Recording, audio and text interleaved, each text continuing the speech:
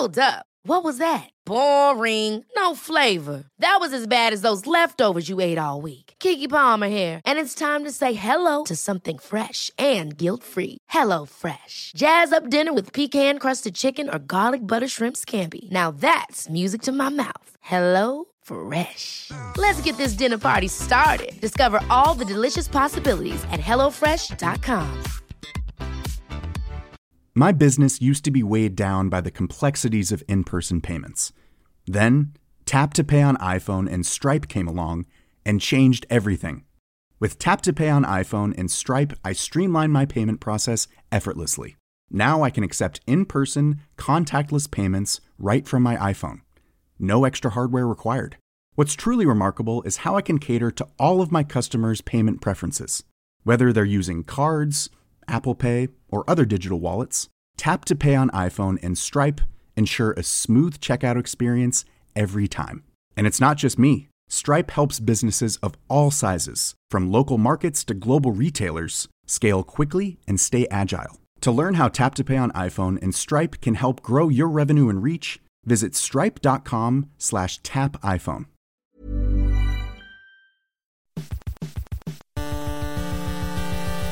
UK Tech Weekly Podcast. I believe I can fly. I believe I can touch. The UK Tech Weekly Podcast. Good morrow, person with ears. Welcome to this, the best ever edition of the UK Tech Weekly Podcast. This is the UK's premium weekly technology podcast, sliding into your head every Friday like a warm batch of asp's milk. The UK Tech Weekly Podcast is a weekly hot air balloon of infotainment from the editors of PC Advisor, TechWorld, Macworld UK and Computer World UK. Every Friday we head to an audio swimming pool, breaking the rules with audio bombing, smoking and heavy petting in order to bring you no more than 40 minutes of informed tech chat on the hot tech topics of the past 7 days. Please subscribe, rank us and tell your friends. You can get in touch at editor@idg.co.uk or via the @UK Tech Podcast Twitter feed. I'm Matt Egan, Editorial Director of IDG UK. And today, I am delighted to be joined in conversation by the smooth as silk Ashley Alsop, Engagement Editor of PC Advisor and Macworld UK. Hello. The cool as ice Henry Burrell, a staff writer at PC Advisor and Macworld UK. Hello.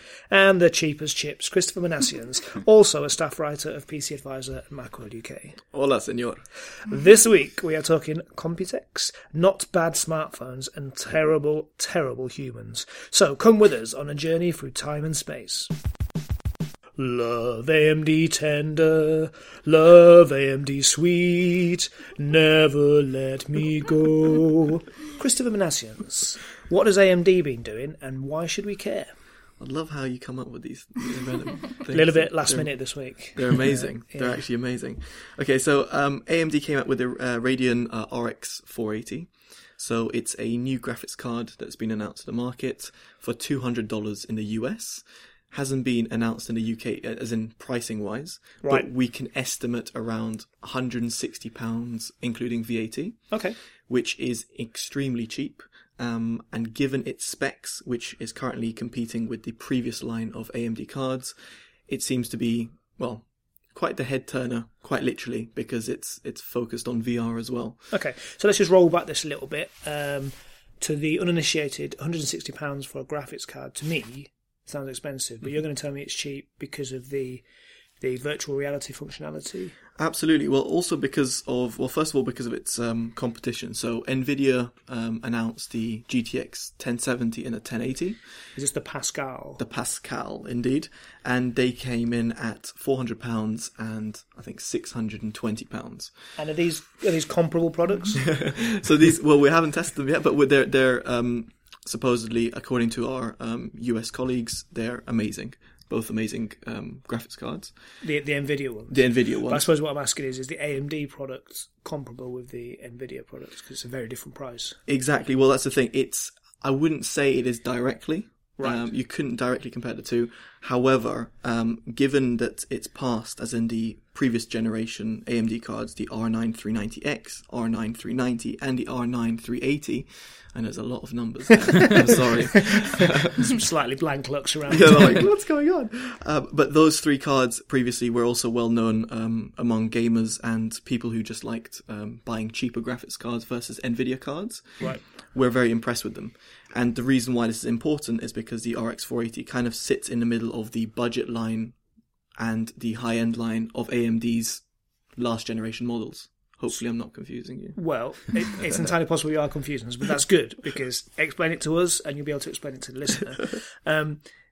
So what you're saying, if I'm right, is that this is pretty mid-range and potentially very good value because it's mid-range. But if you're speaking to, let's take someone at random, Henry. Pretty random. Pretty random guy. Don't know what's going on. You're not a huge gamer particularly. No, I mean, I was kind of thinking as you were talking about that, because we had the HTC Vive in the other week, and it was very, very impressive, even for someone like me who doesn't game that much. But 160 quid-ish for a new graphics card, would you be able to put that into a relatively low-spec computer and run something like the Vive on it? Or is it still kind of that problem, I see it as a problem, as having to drop several £1,000s on a setup? That's a really good question, and that's exactly what AMD are trying to address. So, according to their presentation, according to their release, they're saying it is, you can do VR on it. Okay. Now, for us to actually test it and to say it does, I don't know, X amount of frames per second, or it's slower in this respect, so that's something I guess we'd have to test. Shout out to AMD, you need to send us one. And NVIDIA, as a matter of fact. But yeah, in that respect, yes, you would be able to do a budget build on your PC, and yet drop, say, £400-500 on a VR headset and get it running. So yeah, it should be possible. But So if you had a sort of fairly standard desktop PC, that's really interesting. Actually, you had a go at the HTC Vive. And I did. As I recall, seemed to quite enjoy it. I loved it. I didn't expect to love it as much as I did. But yeah, the thing that puts me off is the fact that you need a really expensive PC. So I guess if that's going to be addressing the situation, then it could mean that the Vive and other VR headsets are going to take off a lot more than they would otherwise, because it's definitely limiting for a lot of people, isn't it? Exactly. But they'd need to get manufacturers to make these PCs, presumably, because again, 3 of the 4 of us sitting around this table wouldn't be comfortable upgrading a PC, even if that's obviously the inexpensive thing to do. So this strikes me as a smart move by AMD. But do you think PC manufacturers, potentially laptop manufacturers, is that even possible? Are they going to use these products, do you think? Well, first of all, laptops won't be able to utilize it in the same way. Too physically big. Because it's literally physically too big. Unless someone creates some magic adapter, unless it's out already, I highly doubt, but that would be amazing. Like an external graphics card for a laptop. Wow. Well, that would be quite interesting anyway, because you could, if you could plug something in that made your existing PC, desktop or laptop, VR ready. Yeah. That's a potential game changer. Indeed. But for the time being, all we can see for laptop users would be like a similar chip, a smaller chip that would go into a laptop. Now, would that be able to power VR? We don't know. Yeah. My guess is no, because the amount of bandwidth and the amount of data that is just streamed through the graphics cards are quite high, and in a small little chipset, it'll be quite hard to do. And to cool it appropriately, but who knows? But in terms of PCs, then yes, it's something that it's very much easy to do. Actually, it's literally just pressing a button on within your PC, removing your previous graphics card and putting a new one in. No, you've lost me. Yeah, I wouldn't even know what the graphics card was. I'd probably take out something else and be like, hey, why is this not working? What's this process? It's not a card, it's like a small box. It's massive. I always think they look like spaceships. Cool robot's spaceships. arm. Yeah. So I think what's interesting here then is, honestly, I didn't think I'd be that interested, but you've made an interesting point about this announcement from AMD potentially sort of democratizing the ability to afford virtual reality. Again, I do think it requires products, because all of this stuff and the brief conversation we just had points towards like the PlayStation VR being a real winner, because it's just a thing you can buy and plug in to your existing products. Yeah, exactly. Well, that's the thing.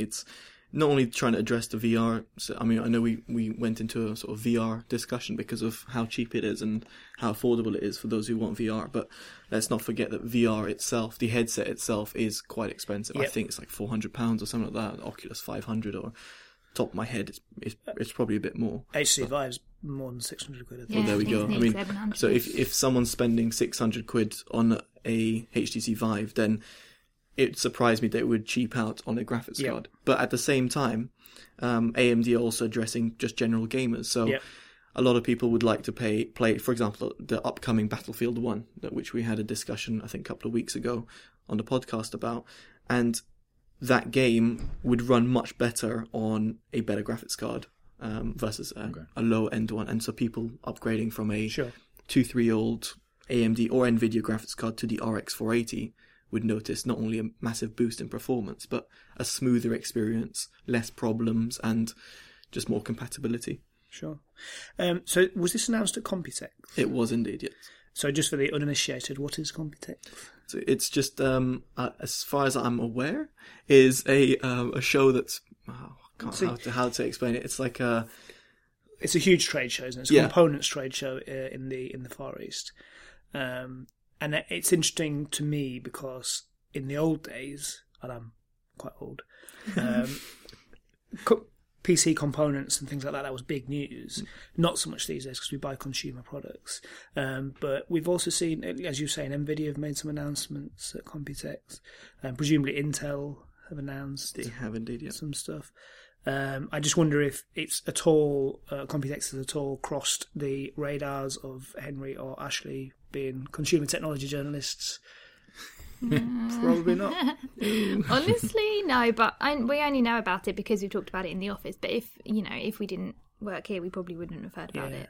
So it is definitely a bit more niche, but that's just because it's one of those things where we don't necessarily need to know about it, but the results of it is what we need to know about. So, how it affects us in the end, we might not necessarily actually ever buy or see any of the products or announcements that are made. So it's about how these components fit into consumer products, I suppose. Which is kind of the point I'm making, that the world has changed a lot. It used to be much more about people buying, or individual small PC manufacturers buying these components and putting them into things, whereas now we buy products, we plug them in, we expect them to work.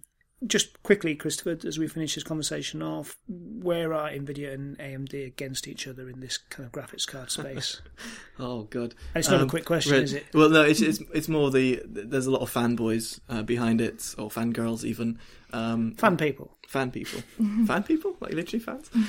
But yeah, red versus green armies, as we like to call them. What? I like to call them. Is that why you're wearing green trousers? I'm wearing red trousers. Well, AMD, there we go. There you AMD and NVIDIA, fantastic. But I think Henry could have at least worn some trousers. It's just more comfortable like this. This time we can't lie that we've got the camera rolling, so we got. But anyway, back to the question. It's NVIDIA have definitely taken a large market share, and are definitely a lot more popular among just gamers and just general consumers, because everything works with their NVIDIA products. Or generally speaking, drivers are the biggest thing. So as you said, plug and play. People just want to take a graphics card, upgrade it, and as I said, it's simple enough, at least to me, to replace the graphics card. And then you have to deal with all driver issues, compatibility issues, software not running as it is. And AMD have notoriously been known for having poor driver support and poor game support. And because of that, they've lost a lot of respect throughout the community. Wow. And that is why NVIDIA have taken a massive market share from AMD. So let's just try and see if this year AMD can actually make a comeback. I mean, AMD is in almost, as far as I'm aware, in both consoles, so the Xbox One and the PS4. So they've got that sort of market share. But in terms of consumers, NVIDIA is still winning. Interesting. Okay, so with that in mind, let's go around the room. AM decent or AM doomed? Christopher? AM decent, for sure. Henry? If I had a bit more money, AM decent. Ashley Allsop? I have literally no idea. Excellent. Okay, we will take a very short break and we'll be back shortly to talk about Windows phones. How much is that doggy in the window? The one with the Microsoft operating system. Henry Burrell, you have been trying Windows Phone, and you've made a surprising discovery. What gives? It's not terrible. It's not terrible. Considering literally nobody in the world owns a Windows Phone, I've been pleasantly surprised. Our consumer tech editor over at PCA, Chris Martin, has a Narnia wardrobe full of mobile phones. He does. So I thought I'd dip into it. And what came out was the Microsoft Lumia 950, Nice which phone. is flagship. Yep, out about 6 months ago, I think. And I just thought I'd use it because I've never really played around with the OS before. I use an Android phone normally. I've had an iPhone in the past, so I thought I'd do the third one. And I can't really understand what everyone's beef with it is. All the misconceptions I had of it before I used it have kind of gone now. It's got the same battery life. It's got just as good a screen, pretty much. It looks quite nice. Yeah. And really, the whole thing that at least tech journalists get hung up about, because I'm not even sure if mainstream consumers even consider it an option, is this whole app gap thing. Yeah. About not having the developers on side, not having the right apps and everything. I haven't found a single app that I use day to day that's not on there really, apart from BBC News. But Yeah. it's pretty middle of the road. And the argument that Microsoft always made was that you could just have a shortcut to the website anyway. Yeah. Some people don't like that idea. I think a few Apple fans wouldn't like that idea. Well, with the whole app ecosystem, but really, I haven't found much to complain about. There's a couple of bugs that you kind of just get over, like Spotify doesn't list my albums in alphabetical order, but if there's a bigger first world problem, I haven't heard it. Interesting. So, just quickly round the room, Christopher, you're an Android user? I'm an Android user, yeah. Ashley, you use an iPhone? Yeah, an Okay. iPhone, yeah. I'm Android, but I've also used iPhone in the past. I also have used Windows Phone, but never as my principal phone, but Yeah. I've tested Windows phones, and I completely share your view. So it's interesting to me that it has this perception that it's bad in some way, and it is failing because Microsoft is pulling out of the consumer. Yeah, pretty much. I mean, the whispers are that they're not going to even bring out the long-rumoured Surface phone to match up with their Surface tablet and that really expensive computer they've just made. But I was sort of looking into it a bit, and it all kind of, with beautiful hindsight, looked like a bad idea for them to buy out Nokia. Steve Ballmer, the previous CEO, was always his plan to basically try and compete with Apple in the hardware market, which is just insane if you think about it. But it's a bit of a shame that it's become such an insane idea because it's Microsoft.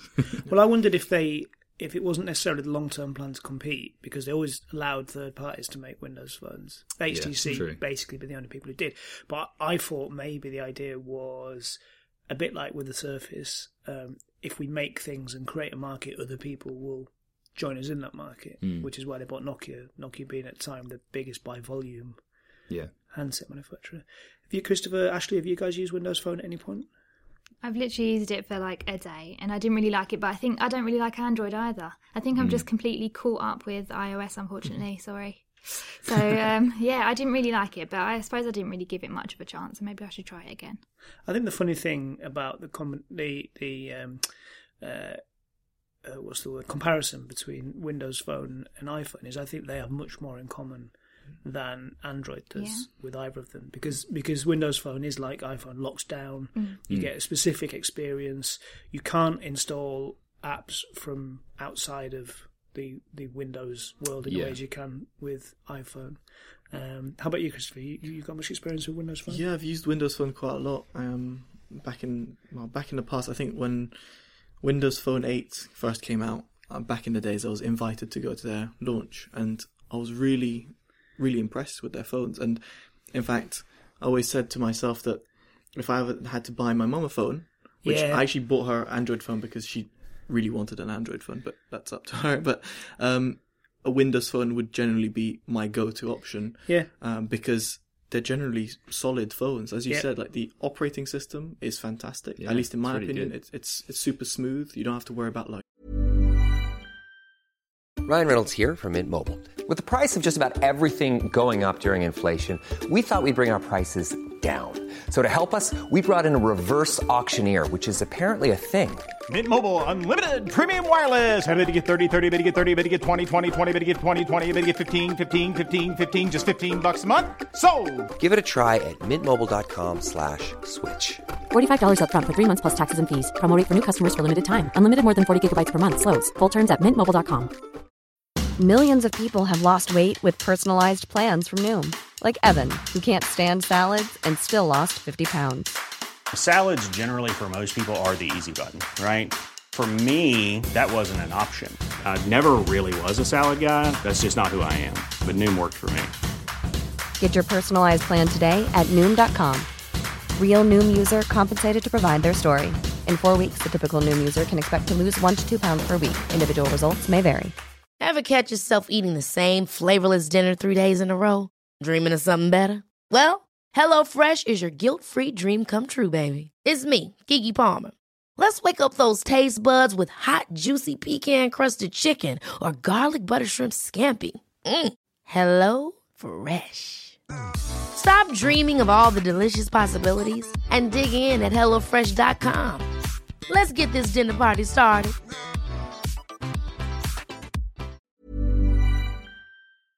Which Lag it's when pretty you do that. easy to get to grips with as well. Very actually. easy. It's quicker to adopt.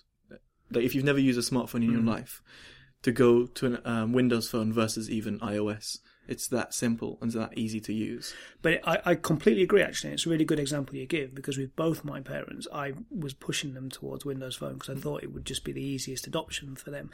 But again, I suppose this might explain some of the failures, that they went to the high street store from whom they get their contract phones and were pushed anywhere but towards Windows Phone.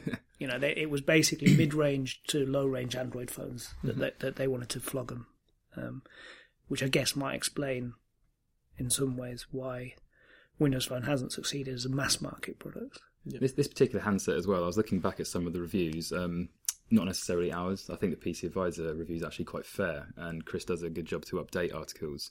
But when this phone came out, it was lambasted for having like a plastic back, right, rather than like glass or metal or something. Which again, is who cares? Yeah. But as someone apparently people I do. smashed the glass back of my phone last night, Did you? so I would like to have it. But I think a lot of people, if they were ever tempted to go to Windows Phone, they would look at the press reception to that phone, and if at the first instance it's bad and maybe unfairly bad, it's just not helping Microsoft at all. I think when this phone first came out, like Instagram was still in beta, the Twitter app looked horrible, the firmware was very buggy, so it used to shut down quite a lot. Right. I'm using it 6 months later, which isn't that long, even though it arguably is for a smartphone. But all those problems are fixed. Instagram's not in beta anymore. I can use Slack for work. It hasn't shut down once because of a firmware update. So, okay, maybe Microsoft shouldn't have put it out with all those bugs. It's classic Microsoft. Yeah, it is pretty classic Microsoft. But at least worth pointing out that it actually runs really well now. Yeah. And do we think, is there an issue here with, like you kind of alluded to this here, of what you might call cool factor? Yeah, that the it's people not cool. who do care about such things are going to avoid Windows Phone. Yeah, I mean, Christopher, you use a Windows 10 computer, but then again, you're using an Android phone. I know that Jim, who works here, is staunch Windows supporter, but he's got an iPhone. Yeah. So, like, even those guys who are still rallying behind the operating system, which is now actually technically the same on the phone as on the computer, will never use a Mac. Still can't bring themselves to use the phone, and it's just not very cool. Microsoft has never been that cool a company. It's just sort of always been there. Sure. That just a quick note though, actually, where the Microsoft / Nokia won is actually the business side. Yeah. So true. I think we had a discussion about BlackBerry slowly dying down, and because of BlackBerry, companies looked at other phones, and obviously Android being not as secure, supposedly, companies can almost dismiss that. iOS was too expensive. Well, just Apple just generally was too expensive. And the next alternative was Windows. And you're like, well, it's got all the server integration. It's got all the Office apps already pre-installed with 365, I think it is. And therefore, it was the perfect business phone. So I think Microsoft almost missed a trick and said, why don't we just focus solely on our enterprise / business I think that's the whisper that's coming out now, is what they're going to do. Is that actually? I mean, the challenge there is that increasingly people just take their own phones in and expect to use them. The BYOD phenomenon, as it's known. But yeah, completely. In a world in which BlackBerry is, floundering, Windows Phone is the obvious choice for an enterprise fleet of smartphones. So it'd be interesting to see how that pans out. Because in the consumer space, we are basically now at Android or iOS. And I don't know, is that a healthy situation? I don't know, really. I mean, it's all become about the operating system based around it. If you go back 10, 15 years, I don't really know why we all chose our phones, those weird little slidey and flippy phones and everything. Symbian, it was never about the operating system, was it? It was if it looked cool. Yeah. I don't know, it's just how it's changed. I mean, there are other alternatives, but, Firefox, Sailfish, Amazon Ubuntu. phone. Oh, Amazon, yeah. Do you know what? I completely Canva, forgot about didn't the Fire phone. Everyone forgot about that. BlackBerry is still just about there or thereabouts. We've lost things like HP Web OS, which was a really good operating system based on the Palm OS. And that's interesting because when the iPhone came out the same year, Palm bought out the Palm Pre. Clearly post iPhone, but broadly similar in terms of quality. And it had this Palm OS, which later became Web OS, which was really good. Trust me, people are looking unsure. It really was good, but it couldn't compete with the iPhone. It wasn't as good as the iPhone, and no longer exists. No. HP no longer makes smartphones. Just one final point. I think Microsoft just they're just too late. Oh, yeah. I think what they're doing now is really good, but even late in terms of like maybe 4 or 5 years too late, but which isn't actually that long. Something really interesting I read. I can't remember where. PC Advisor probably. It probably was. Yeah, like Satya Nadella, the current CEO. He's massively pushed giving Office 365 apps to iOS users for free because he understands the value of having your software on other people's hardware. Mm-hmm. Whereas apparently Steve Ballmer once saw a very early iPad version of Office and he refused to let them release it because it was better than the Windows alternative. Yeah. And it was that kind of attitude that he wanted Microsoft to run the best software on its own hardware. Right. And so delayed the launch of that. But now you think about it, and that's pretty nuts. Madness gone mad. Yeah. Okay, let's go around the room then. Windowsy or win-win? Christopher Menezes. I don't know how to respond. They both sound good to me. I'll go win-win. Win-dozy. Dozy. Oh, okay. Okay, I'm dozy. I'll go with win-win. Henry Burrell. Win-win. Yeah, Ashley. I say win-win as well. Brilliant. So that you heard it here first, listener. Windows Phone is on its way back. Never mind, I'll find someone like you. I wish nothing but the best for you. No, I'm not going to do the next bit. But not you, audience member. Ashley Alsop. Why might that have been something that Adele said? Because, sorry, that's just really thrown me off. That was amazing. I was going to go for the high bit, but so basically, at a recent concert, because Adele is on tour at the moment, I'm not sure exactly where this concert was, but she just noticed that a lot of people were filming her, and she just said to someone in the audience, she said, could you stop filming me with that video camera, because I'm really here in real life and you can enjoy it in real life rather than through your camera. It isn't a DVD, this is a real show. There are lots of people outside that couldn't come in. So it's basically just highlighting the fact that everyone, I've seen it so many times when you go to a concert or any event, live event, you see people filming it and they're looking at their phone screen. They're not even looking at the thing that's happening in real life. So it just feels like it's such a shame that that's what they think is necessary in order to enjoy it and look back at it later. But you need to be able to enjoy it right there in the moment. Otherwise, you're never really going to get the full experience. So no one's ever looking back at that video. No, exactly. So it's like a weird behaviour that people got into where almost like for it to be real, you have to capture it somehow. Yeah. But it's just such a shame when I'm quite near the back of a concert or whatever, you just see in front of you, all you can see is screens. You can hardly see anything else, and it's just like, I don't know. I just find it really sad. And obviously, a lot of musicians and actors and all sorts of people getting really upset by it because they also find it sad. So there was also Benedict Cumberbatch. He was in Hamlet, and he famously, quite recently, afterwards, outside the stage door, he said to everybody that he was really annoyed that people were filming because it's really not supportive and stuff like that. So it's even worse, I think, in a show like that, in Hamlet, or... Sure. You know, it's going to break the mood, isn't it? Yeah, exactly. And he was basically saying he wants to give a live performance that they'll remember in their brains, and instead of on their phones. So it's just... and it's definitely, because there's two issues here. Actually, there is also there's the antisocial behaviour, but there's also the worry about copyright. Yeah. But I guess in Adele's case, from that quote, it would seem that it was the behaviour that she was worried about. Yeah. The funny thing is that the reason the news got out about it is because someone had filmed it and put it on the internet. So irony complete. Yeah, so it's kind of, I don't know. Yeah, I've been to a fair few gigs where I feel not only is it ruined by some jackass in front of me filming it on his... Someone filmed it on a BlackBerry in front of me once, which annoyed me even more. Or an iPad. iPad. But not only are they sort of ruining the experience for the person they're standing in front of, but also it just takes away a bit from the atmosphere. Like gigs are meant to be like depending on the music, a bit of a raucous occasion, you know, like the kind of the whole room as one sort of thing. Yeah. Well, it's certainly supposed to be a relationship between the performer and the audience. Yeah. Whereas now it's like a relationship between the performer and that person's, I don't know, Periscope followers, which is so depressing. Yeah, exactly. It is. There are some positives, right? Because you can, like, you know, for instance, people can use their phones and it creates a sort of light effect. Yeah, I suppose. Yeah. Rather than it used to be lighters, so now it's turned into much torches. Safer. Much safer. They probably banned lighters, so they had to go with torches. But yeah, that's probably the only time when I think it's okay. But I mean, I have filmed whenever I go to something, I do film like a tiny snippet just to remind myself. I like to take a photo. Yeah. But when you see people who film the entire thing, it's like. Especially, I think sometimes if I do film anything, I'll hold the phone up higher so that I can see still. And the film's probably rubbish because I'm not looking at what I'm actually capturing, but I can still see. But most people that I see filming are looking at the screen, and that's what upsets me. But I don't know. It is a bit sad, I think. But I mean, are these?